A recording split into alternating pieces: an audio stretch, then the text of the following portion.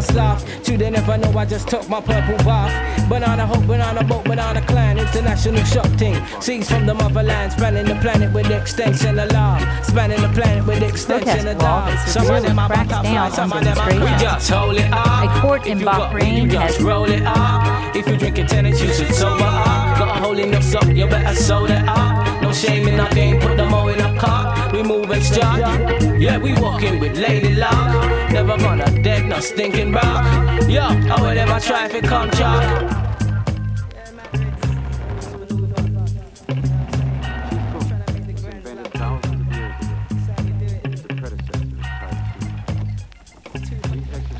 Well, good evening and welcome to another edition of Gray Matters, the weekly news and media talk show. My name is Dick Whaley. And just toweling off after an extensive aerobic workout, I'm Jim Dwyer. Yeah, that was move your body or move your ass. Move your ass and your mind will follow. I think that's a George Clinton hit. And I think he's playing in the area quite soon. I've seen him a number of times. If you've never seen him, go see him once. He's just funky. Yeah, all-time funky. Weird. Of course, a lot of people may be coming back from a lengthy day. I have a friend who spent the entire weekend up at the Detroit Electronic Music Festival. Oh, yeah. I look forward to hearing his report. Well, that's a venue. Scorcher of a day today to be in Hart Plaza. But a good lineup. And you can certainly move your ass down there. Yeah. Anyway, obviously Memorial Day today. It's amazing.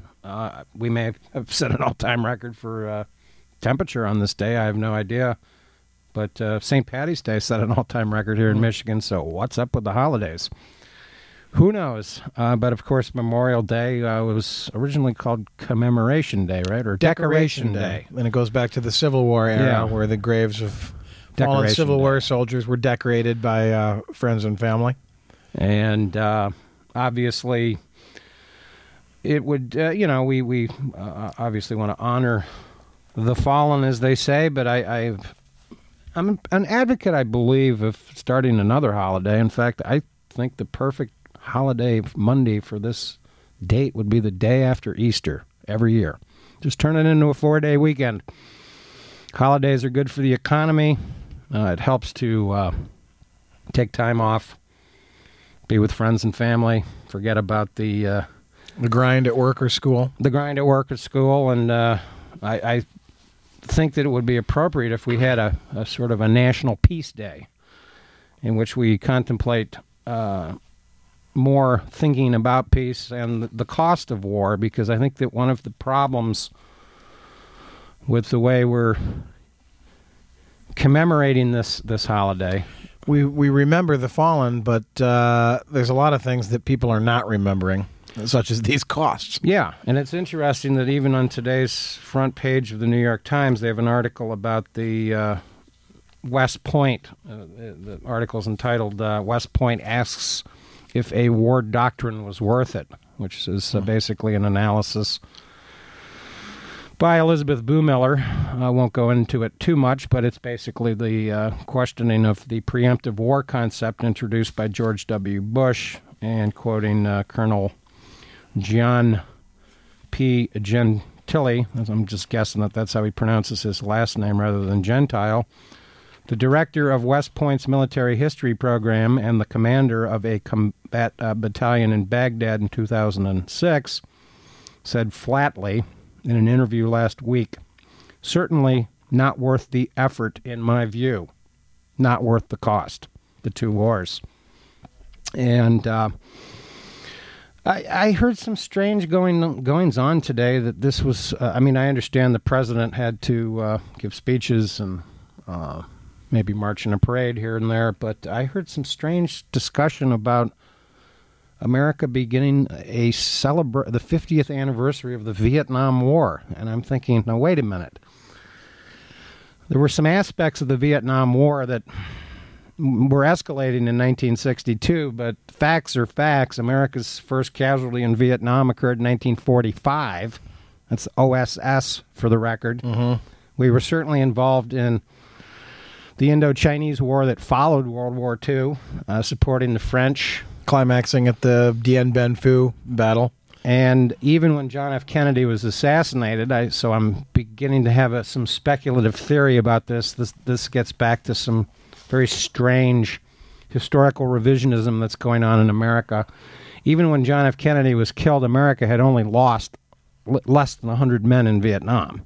So the idea that this is the start, the 50th anniversary of the Vietnam War, is puzzling to me. By the way, the best short history on the Vietnam War is a slim volume by George Herring entitled America's War in Vietnam. I'm paraphrasing here. 1945 to 1975. So the Vietnam War has a clear end, and that's the evacuation of Saigon from the American perspective. But the Indo-Chinese Wars went on for quite some time. Basically, they were part of World War II. And we certainly know that there was massive genocide in Cambodia following America's departure from the area. So this is...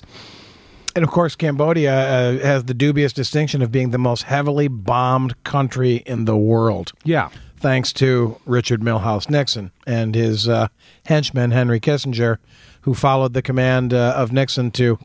what was the famous line? I don't know if it's Kissinger's or Nixon's language. Anything that flies on anything that moves. Yeah, and it's amazing because Richard Nixon in the 1968 election had campaigned on ending the war in Vietnam. What he didn't tell the American public was that he would start a secret war in Cambodia, which he did. And it took the New York Times several months to even report the fact that this bombing was going on. And, of course, this eventually led to the Kent State Jackson State killings, war protesters protesting this secret, undeclared war. And, of course, ultimately led to the instability on the ground in Cambodia that led to the rise of the Khmer Rouge. Yeah, because Prince Sihanouk, just for the historical record, since we're talking about it, was involved as a sort of a neutral advocate. He was anybody that was part of the so-called non-aligned movement during the Cold War was considered pro-Soviet by the American State Department and by the likes of Kissinger and Nixon. So Prince Sihanouk, who was actually working for peace throughout most of his career, was sort of overthrown by the American-backed, as Spalding Gray jokingly puts it in Swimming to Cambodia, the palindrome Lon Nol. Oh, that's right, Lon Nol. So disaster strikes again with war, and we need to remember, of course, in the 20th century that it's not only the fallen, the soldiers that die, but in the 20th century, unfortunately, civilians in unbelievable numbers. Indeed. I've been reading a scholarly work called Ostkrieg, Hitler's War of Extermination in the East, a new scholarly work by Stephen Fritz. And this is a thick volume with heavy documentation from German and Soviet archives, kind of stuff that people don't read enough of in my book, University Press books. And they don't get publicized by the media quite enough, but it's staggering. In just the beginning parts of this book, he reports that the Red Army lost 12 million soldiers, 30 times the number of Anglo-American deaths in World War II. He also notes that total German and Soviet deaths, these are military and civilian deaths in World War II, totaled 35 million. Mind-boggling. That doesn't even include all of the civilians and soldiers killed in the Eastern European countries. Some of them collaborated with Hitler in rounding up Jews for the gas chambers that were primarily set up in Poland. But this book is kind of both a combination of military history with the strange racist ideologies of the Nazis and how they operated. And it is mind-boggling to read this book, almost troubling to read the book, because I've been noticing lately that there's even more revisionism going on. We were talking earlier about the revisionism regarding the Vietnam War. World War II is now being attacked. FDR is now being accused of being pro-Soviet because of Lend-Lease, ignoring the fact that Lend-Lease allowed the Red Army to reattack Hitler in a war front that was 2,200 miles long. To get an idea of that, Detroit to New Orleans is 1,050. So imagine going there round trip. That's how big this front was. And, of course, much of the area where the fighting was taking place were in the Caucasus, in the oil fields, and that was one of the big factors in the war. Oil. Sounds familiar regarding the Bush Doctrine, but unstated. Yeah, indeed. Of course, that was Japanese major reason for attacking Pearl Harbor, is we'd cut off their oil supply. But the Lend-Lease aid that FDR gave to the Soviets allowed them to advance quicker in the counterattacks, and it's just an amazing account of what was going on in the East, in the war in the East, because Americans get a D-Day perspective about the European war. And, of course, needless to say, there was war going on in Southeast Asia, as we mentioned. Obviously, Japan, the Philippines, etc., North Africa. They don't call it World War II for nothing. But it's very troubling that we sometimes, I think, are not honest enough about the costs of the war, in terms of the fact that, you know, when they talk about the $15 trillion of, quote, debt that the American government has, it's mostly accountable by unpaid taxes for war. It's that simple. It would be nice for a change if the politicians who advocate war would raise the taxes in advance. Then it would be interesting to see how many Americans support their diabolical ideas about going to war, because most of the wars since World War II have been unnecessary, costly, and avoidable.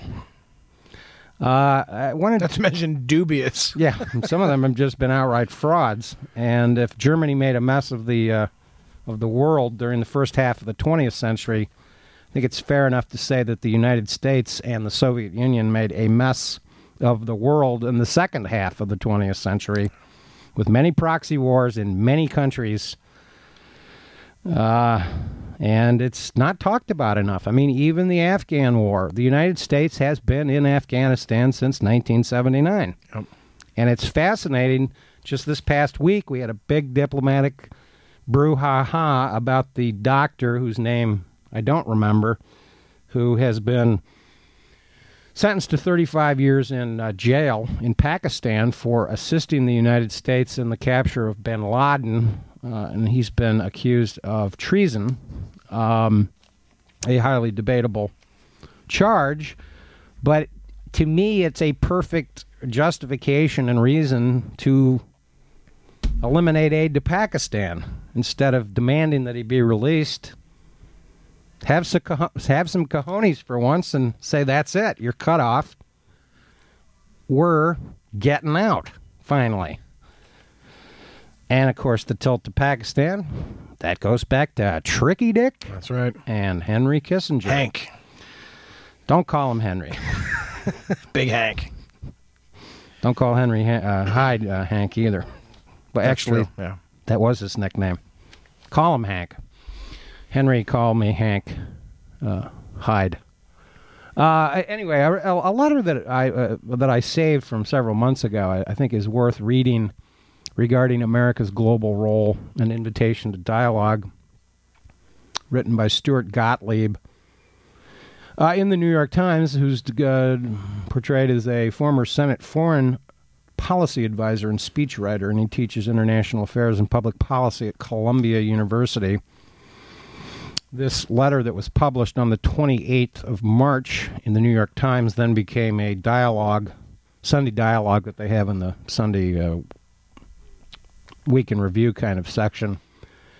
I think it's an interesting letter because I think it goes to the big picture that might be appropriate for Americans to contemplate more often, and I am certainly an advocate of this idea that I had on my way over to the station tonight, that they should make the Monday after Easter Sunday a national holiday. Just turn it into a 4-day weekend, and following Resurrection Day, we can have Peace Day. Might be appropriate. But anyway, Mr. Gottlieb writes, Bill Keller, who's the editorial page main editor of the New York Times, laudably, and important historical figure, by the way, because he played a big role in the WikiLeaks issue a couple years ago.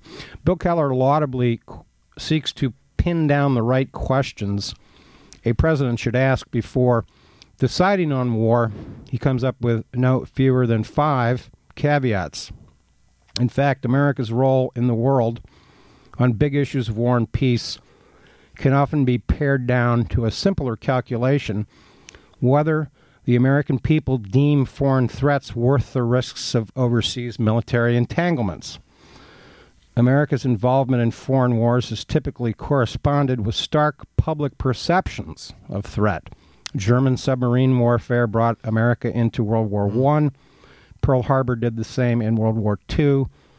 North Korea's invasion of South Korea legitimized Cold War containment. Debatable assertion, but I think you can make that argument. When threats seem diminished, Americans renew their age-old demand for limits in foreign policy. America's failed humanitarian experiment in Somalia elicited loud calls to disengage from the world in the 1990s.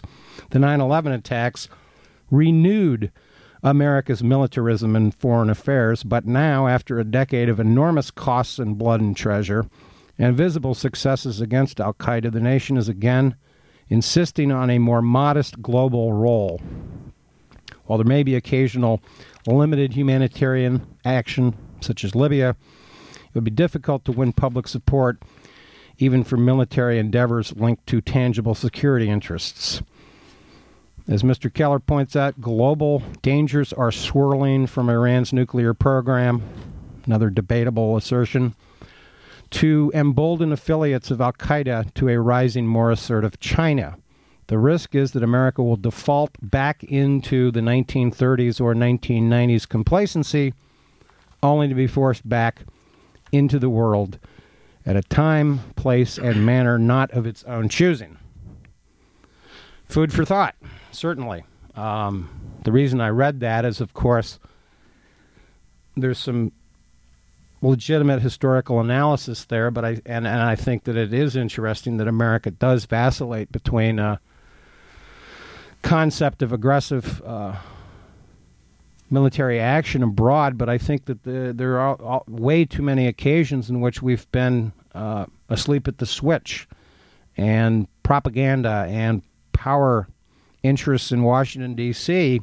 have led the charge for war under dubious circumstances.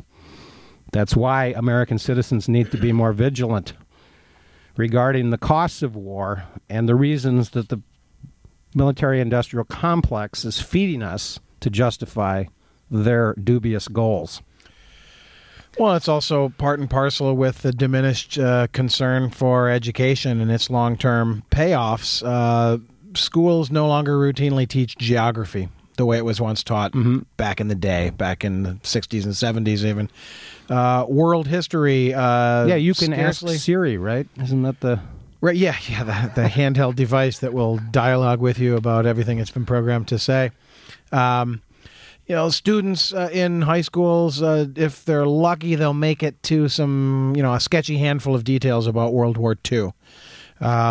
So there are things that the Americans just don't know, and they don't know that they don't know them. Yeah. Because the mainstream media has turned into sort of an infotainment circus.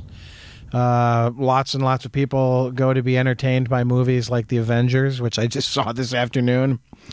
Not a fan of the superhero genre, but these movies try to outdo 9/11 in special effects, and I never realized that a movie where so many things crashed through other things and slid to a grinding halt across tattered shards of pavement could be so dull. But there's this constant, even as entertainment, threat, this constant peril, this unnamed or unknown force from beyond, which could ruin everything that we possess, which, of course, is very little because we're spending so much on military technology. So these high-tech fighting machines that blast and blow each other apart. Yeah, the development and proliferation of drones and how they may even be used domestically for law enforcement purposes. Some of the ideas coming down the pike are mind-boggling to me. And in I think it's the most recent issue of The Nation magazine. It's May 28th, so it's a recent one. There's an article by Robert Paulin and Heidi Garrett Peltier entitled Benefits of a Slimmer Pentagon, in which they actually look at some of the numbers. Of course, listeners are probably aware that the U.S. military budget is already more than double the combined levels of military spending by China, the United Kingdom, France, Russia, and Germany. That's staggering in and of itself. The fact that the military may be pushed into making cuts to the amount of about $100 billion a year. Panetta is saying that it's $1 trillion, but that's $1 trillion is over like a 10-year projected cuts. But one of the biggest arguments that's put up in opposition to this idea is, in addition to, then we'll be vulnerable, is, but what about the jobs? We don't want to cut military spending because it's lots of jobs. But what this article does is sort of go through and look at what kind of jobs, what kind of pay scale, precisely, and considers other alternative ways to spend this. And so there's a little chart. How many jobs does $1 billion buy? That's just $1 billion, and the Pentagon's looking at a proposed $100 billion cut per year. So $1 billion buys 16,000, almost 17,000 jobs in clean energy, almost 18,000 jobs in healthcare, almost 27,000 jobs in education. These are all important fields that not only, lead to healthier, safer, and better communities, but have some sort of hopeful positivism towards the future. Clean energy. We need to reassess our country's disastrous energy policies. Healthcare, we're a laughingstock in the civilized world with regards to healthcare. And education, we've seen it cut year after year.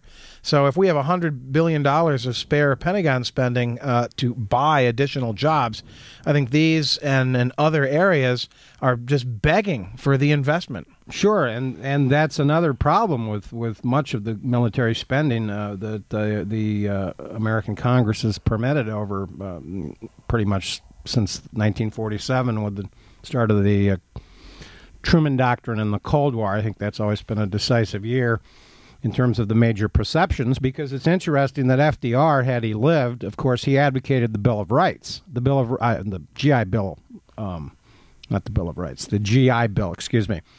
What was the GI Bill, and why do they call the World War II, quote, America's greatest generation? Right. This, of course, is the mainstream media using this.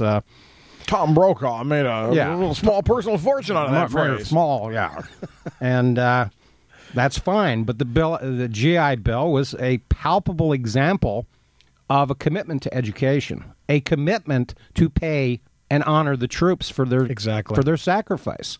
Yet this is portrayed amazingly by revisionist historians that I've been reading recently as FDR's desire to extend the New Deal beyond World War II. It was an investment in the future of the country, and let's face it, that generation from the end of World War II to, let's say, the Kennedy assassination, that was America's peak.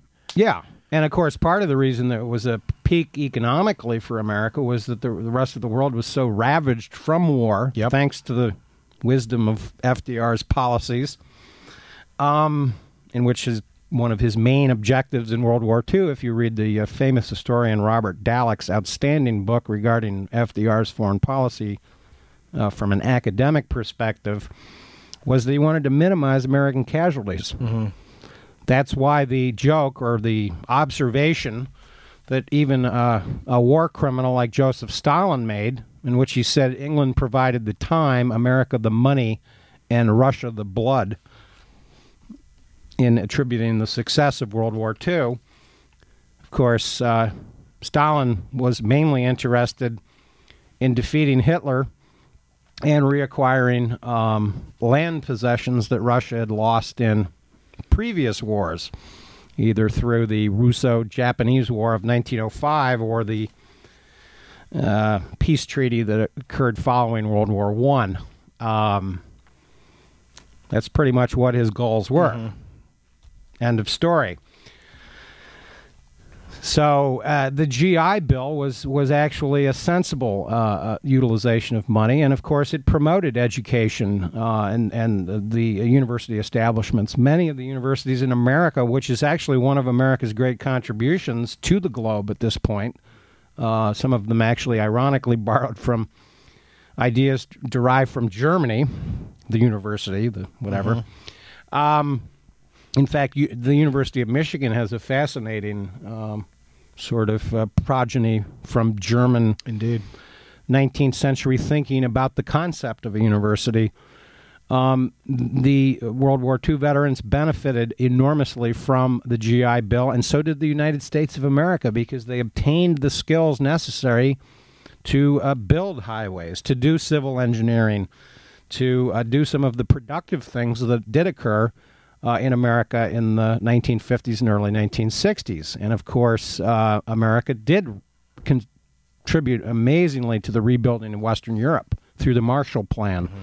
Another, quote, essentially an FDR idea that Marshall had served, by the way, as FDR's military chief of staff. So he was in charge of the generals. He's the one that decided Eisenhower will be in charge of D-Day, not Patton. Richard Nixon's favorite movie. That's right. Oh, have you seen it? You'll love it. You'll love that one. He's seen it 4 times. I think he loves the opening shot with the American flag. And those jodhpurs. He wishes he had the helmet. Shiny helmet. Oh, John McCain's lost his helmet somewhere. Yeah, I wonder if Nixon would have ever contemplated a mission accomplished stunt. That I doubt, because he was a klutz. he would have taken the plane and horribly bungled somehow into the Bay of Biscay, and if not Key Biscayne.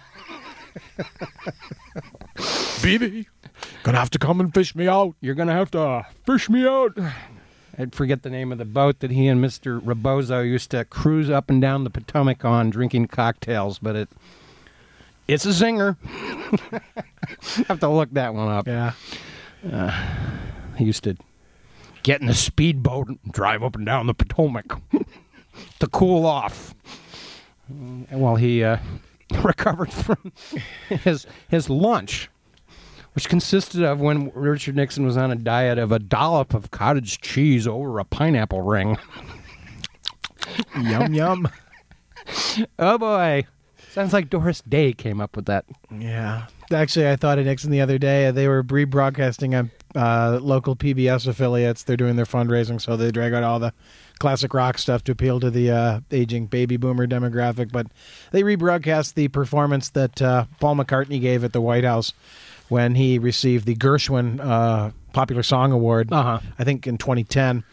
And when he received the award and began to perform a few more songs, McCartney, sort of tongue-in-cheek, said, "Oh, I've been itching to play this song at the White House, but I hope the president is offended. I don't want to be the first guy to get punched by a president." And he began to sing Michelle, of course, the great Beatles hit from 1965. But I realized as I was watching it that I don't think he would have been the first person to have been struck by a president. I think Pat Nixon might sadly have that distinction. Although if you look back at the history of American presidents, I'm sure there's been some real roughnecks, and probably lots of people have been punched by presidents. Yeah, I wouldn't be surprised if Andrew Jackson. Andrew Jackson's probably a hothead. He probably punched a few people. They didn't call him Old Hickory for nothing. Yeah, I think Teddy Roosevelt might have punched a few guys too. Yeah. So. Bully, I say. Bully. Well, we definitely like to thank Andrew for engineering, and remind you that you are listening to WCBN FM Ann Arbor. I always love News of the Weird from the Funny Times. They always have some amazing items from the United States. I don't know if you can picture Representative Louis Gohmert of Texas. He's pretty much one of the dumbest people in Congress. Okay. And I don't know what committee he's in charge of, but according to a Washington Post story, he seemed serious at the Natural Resources Committee hearing when searching for yet more reasons why the United States should support oil drilling in Alaska. Caribou, he said, when they go out on a date, they invite each other to head over the pipeline.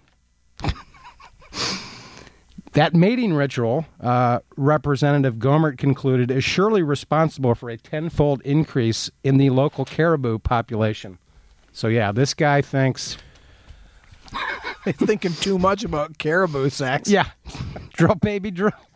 That's right. He thinks it's a mating ritual. No, the pipeline's in the way, Louis. Got nothing to do with the mating ritual. Anyway, we're out of time, matey. Do stay tuned. Yazoo City Calling coming up next right here on this fine station. The German war is at an end. We may allow ourselves a brief period of rejoicing. After the war, new technology revolutionized the electronics industry. Television threatened to destroy radio, but another invention, the transistor, made radio more important and useful than ever. Radio lives today as a vital medium for bringing news, discussion, and music to millions of listeners all over the world. You are listening to WCBN FM Ann Arbor.